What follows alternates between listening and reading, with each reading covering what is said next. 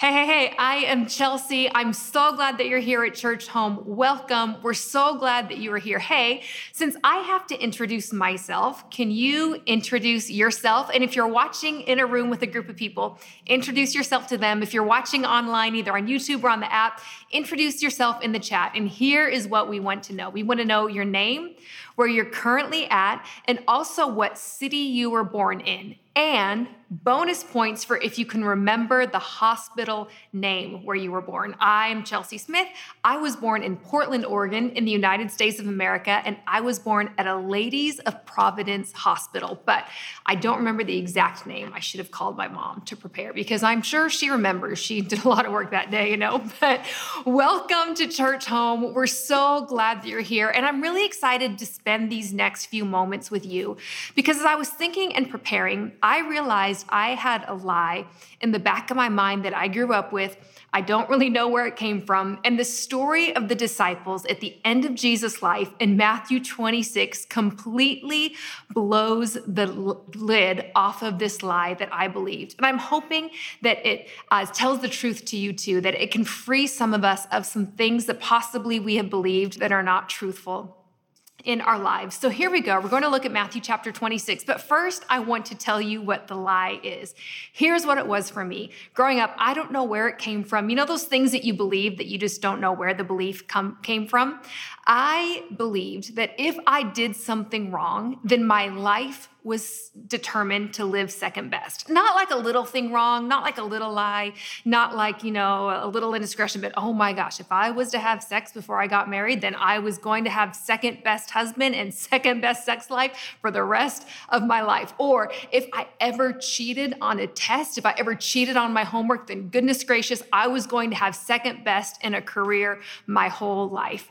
And as I got older and grew up in church and I met people who had, crazy past and did all these things that I didn't do out of fear, not out of faith or out of love, I realized that maybe those things aren't exactly true, but I don't think I realized how much this lie kind of got deep onto the inside of me until a few mornings ago. I was doing my good old daily Bible reading plan, and I was reading and I came across the story in Matthew 26.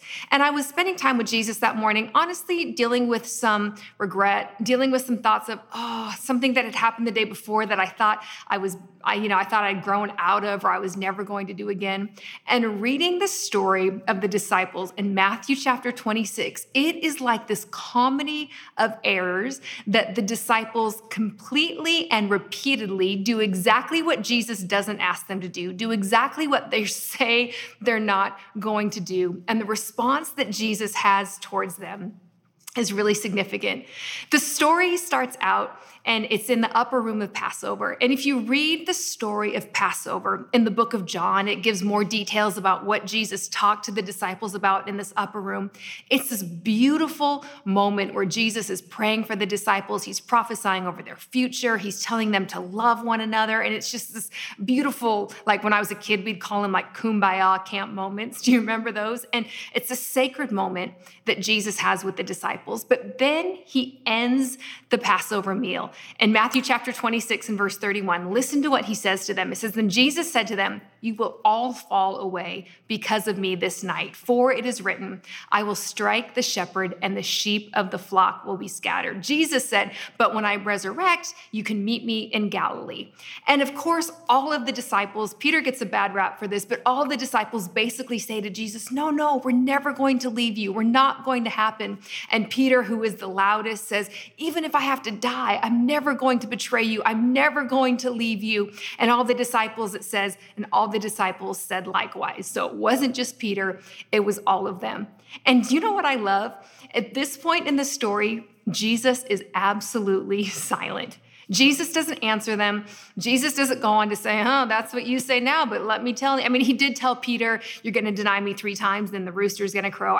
I think he thought Peter needed that. But to the rest of the disciples, Jesus really leaves their good intentions there. And I find that so fascinating that even though Jesus could have kept hammering into them, "Oh no, you're gonna deny me, you're all gonna leave me, you're all gonna run away from me," he didn't. He just let it go. And sometimes I think Jesus does the same thing for us in all of our good intentions. Have you ever found yourself with good intentions, or Maybe in our country, we call them New Year's resolutions. Oh, this year I'm going to floss my teeth every day. This year I'm not going to nag at my husband anymore. This year I'm going to be a very patient mother and not yell at my kids to get out the door. This year I'm not going to look at stuff I shouldn't look at anymore. This year I'm going to be better with my money. This year, and we have all of these good intentions that we live our life by, thinking, if I'm honest, and maybe it's just me, thinking that my good intentions, if I actually live them out, that's what's going to get me something good with God. That's what's going to get me first best in life. My good intentions, when I follow through on them, that's how I'm going to become a really good, nice person who does the right things. And so here the disciples are with all these good intentions, saying what they're going to do, and Jesus just, I'm guessing, smiles. It doesn't say what his facial expression was, but I picture him with just a teeny bit of a smirk. You know when your kids say something and you know they're wrong, but you don't want to take the time to argue with them, you just get a little, yeah. That's how I picture Jesus in this moment. So Jesus doesn't say anything about all of their good intentions. He just says, okay, come with me to the garden and pray. And in this moment, then they're walking now to the Garden of Gethsemane, where Jesus is at his lowest point that he has in his entire earthly physical life. See, we know about Jesus that even though he was fully God, he was also fully man. And so every human experience, every human emotion, every human pain, Jesus really experienced those in the same way that a human would. And so in this moment, the lowest moment of Jesus is the only time that we see him asking the disciples for anything. And in fact, he doesn't even ask all 11 of them who were left. He just grabs the three closest to him, Peter, James, and John, and he says, hey, my soul is sorrowful, even unto death. Can you imagine? Jesus said, I feel so bad. I just wish I could die right now. And in Jesus' vulnerable moment, he asked, but would you pray with me? Would you just watch and pray with me because I'm feeling really weary? So Jesus goes off not too far away and he prays this agonizing prayer that we see recorded in the book. And then he comes back, and what does he find? The disciples, the only time he asks them for anything, are fast asleep. So what does Jesus do? He goes over, he wakes them up. He says, couldn't you just pray with me for an hour? The spirit's willing, the flesh is weak. These incredible verses that we got on prayer. And so Jesus woke them up and said, hey, I need you here, guys. Can you pray with me? So sure enough, Jesus goes, and it says he basically prayed the same prayer again.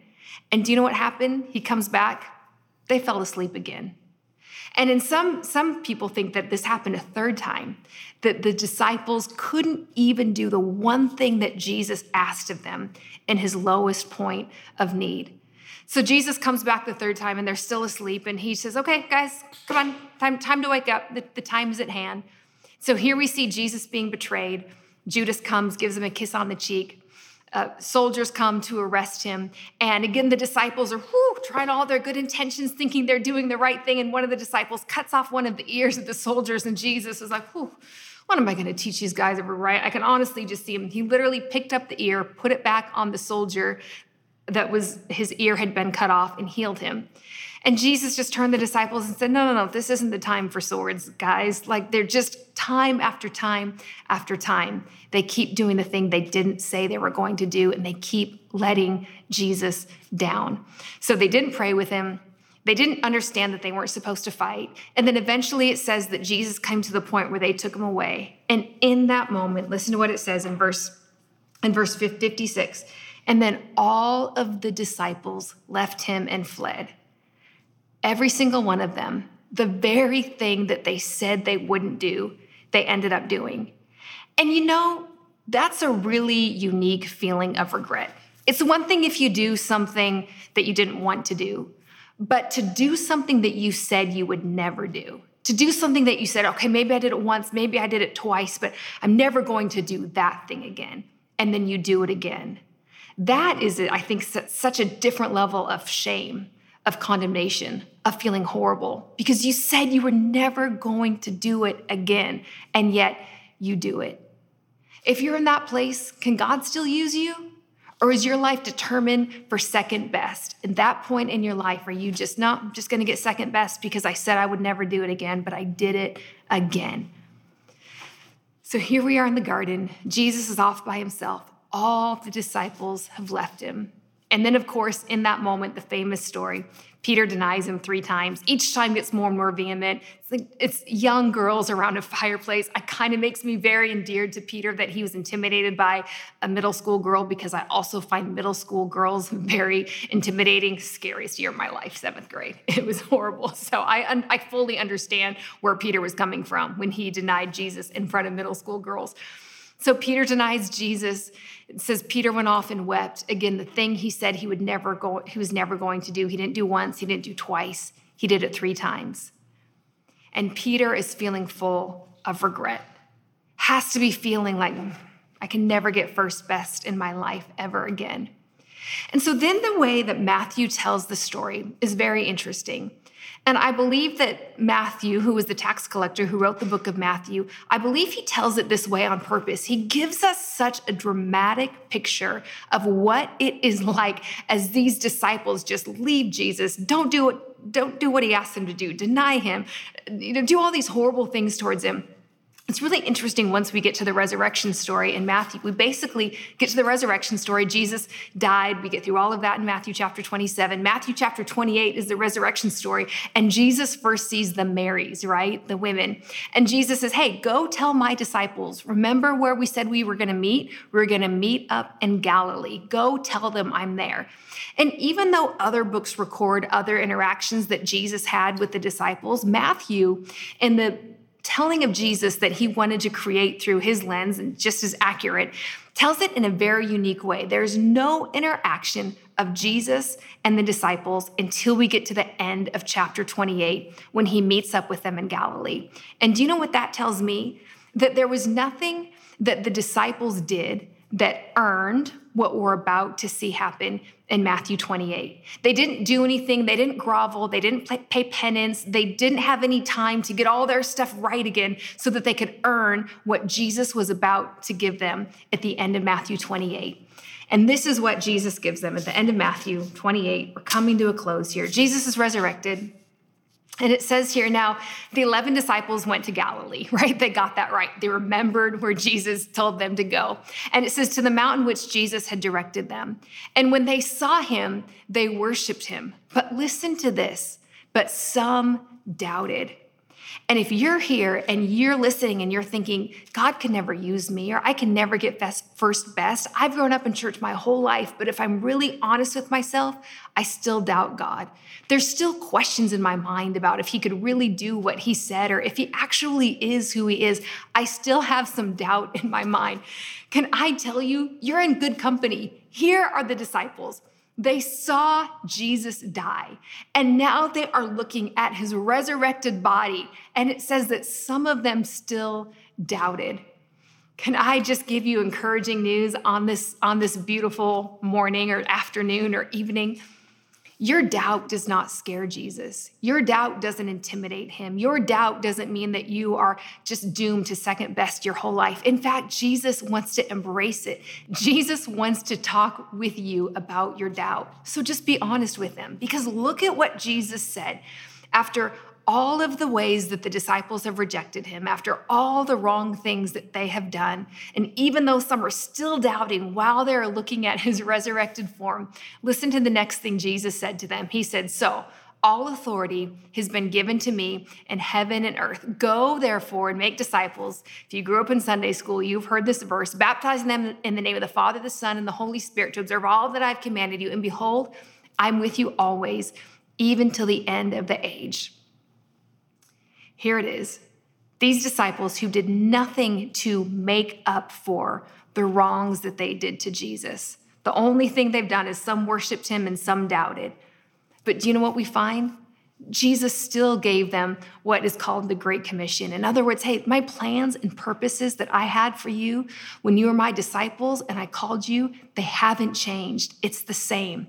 And can I encourage you in this moment, whatever God designed you for, whatever he destined you for, however he hardwired you, what would be your optimum fulfillment in life, just because you have made mistakes along the way, just because you have messed things up, even if you went against a direct command that Jesus gave you, like the disciples were when they fell asleep when he asked them to pray with him. Even if you've done that, God's plans and purposes for you remain. There is not second best. Can you find a hint of second best in this verse that Jesus gave to the disciples?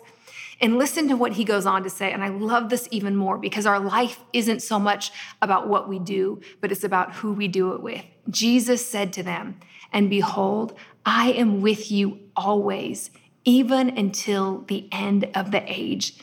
That Jesus did not hold back his presence. He didn't hold back his face. He didn't hold back his smile. He didn't hold back from his love from these disciples just because they made mistakes, rejected him, and disobeyed him. That is not the Jesus who we serve. Jesus said, "My presence, who I am with you, and I'm with you until the end of the age."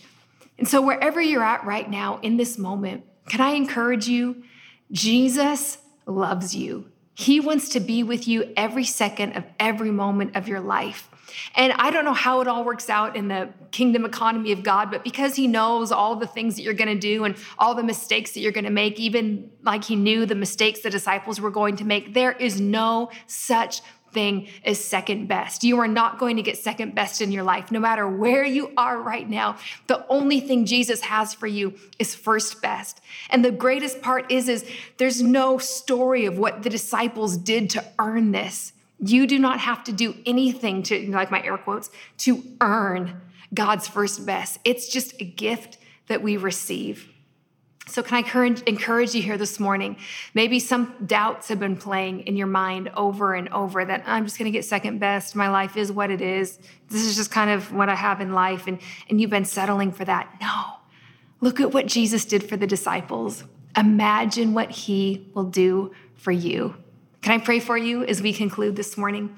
First of all, if you're here and you'd say, Chelsea, I want to know this Jesus. Maybe you've heard stories about him, or you've heard he was a good teacher, or you've heard he was a prophet, or you've heard some things about Christianity, but you'd say, I want to know Jesus more. I want to know him as God.